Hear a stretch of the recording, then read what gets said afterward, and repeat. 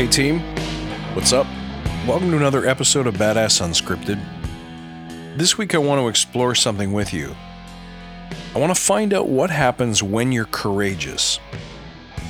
We have an opportunity as agile leaders to learn about the value of experimentation, to learn about the value of making our work plain and visible, so that we can directly and cleanly ask for help when we have blockers that hold us back.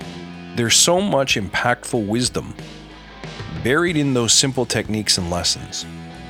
And one of the things I love doing is expanding those techniques beyond the team room, as I call it.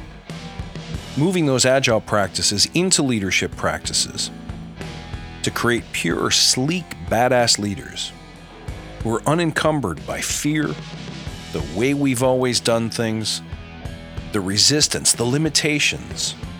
And one of the simplest ways to do that is to be courageous this week. That means ask for the interview.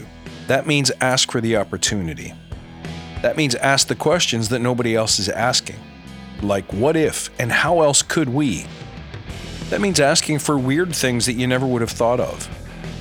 Like to create a snippet of wisdom or a lesson learned in the team room this week and get the marketing department to display it or put it on the company Twitter or something just nuts like that, to create a movement, to create momentum, because that's exactly what happens when you are courageous. When you act with courage, you create your own opportunities. You create your own luck.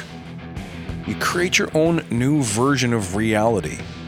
So often, so many of us are riding on autopilot, and we assume that things that we're doing are right because of the way we've always done them.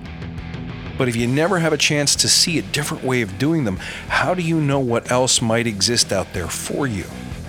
And until you as an agile leader are bringing that to people by example, by demonstrating courage, by doing things that have never been done before, by being heroic, by asking for things that nobody else will ask for, by trying things that nobody else has thought of, by stapling together two things that have never been stapled together before to create something new, to create something exciting.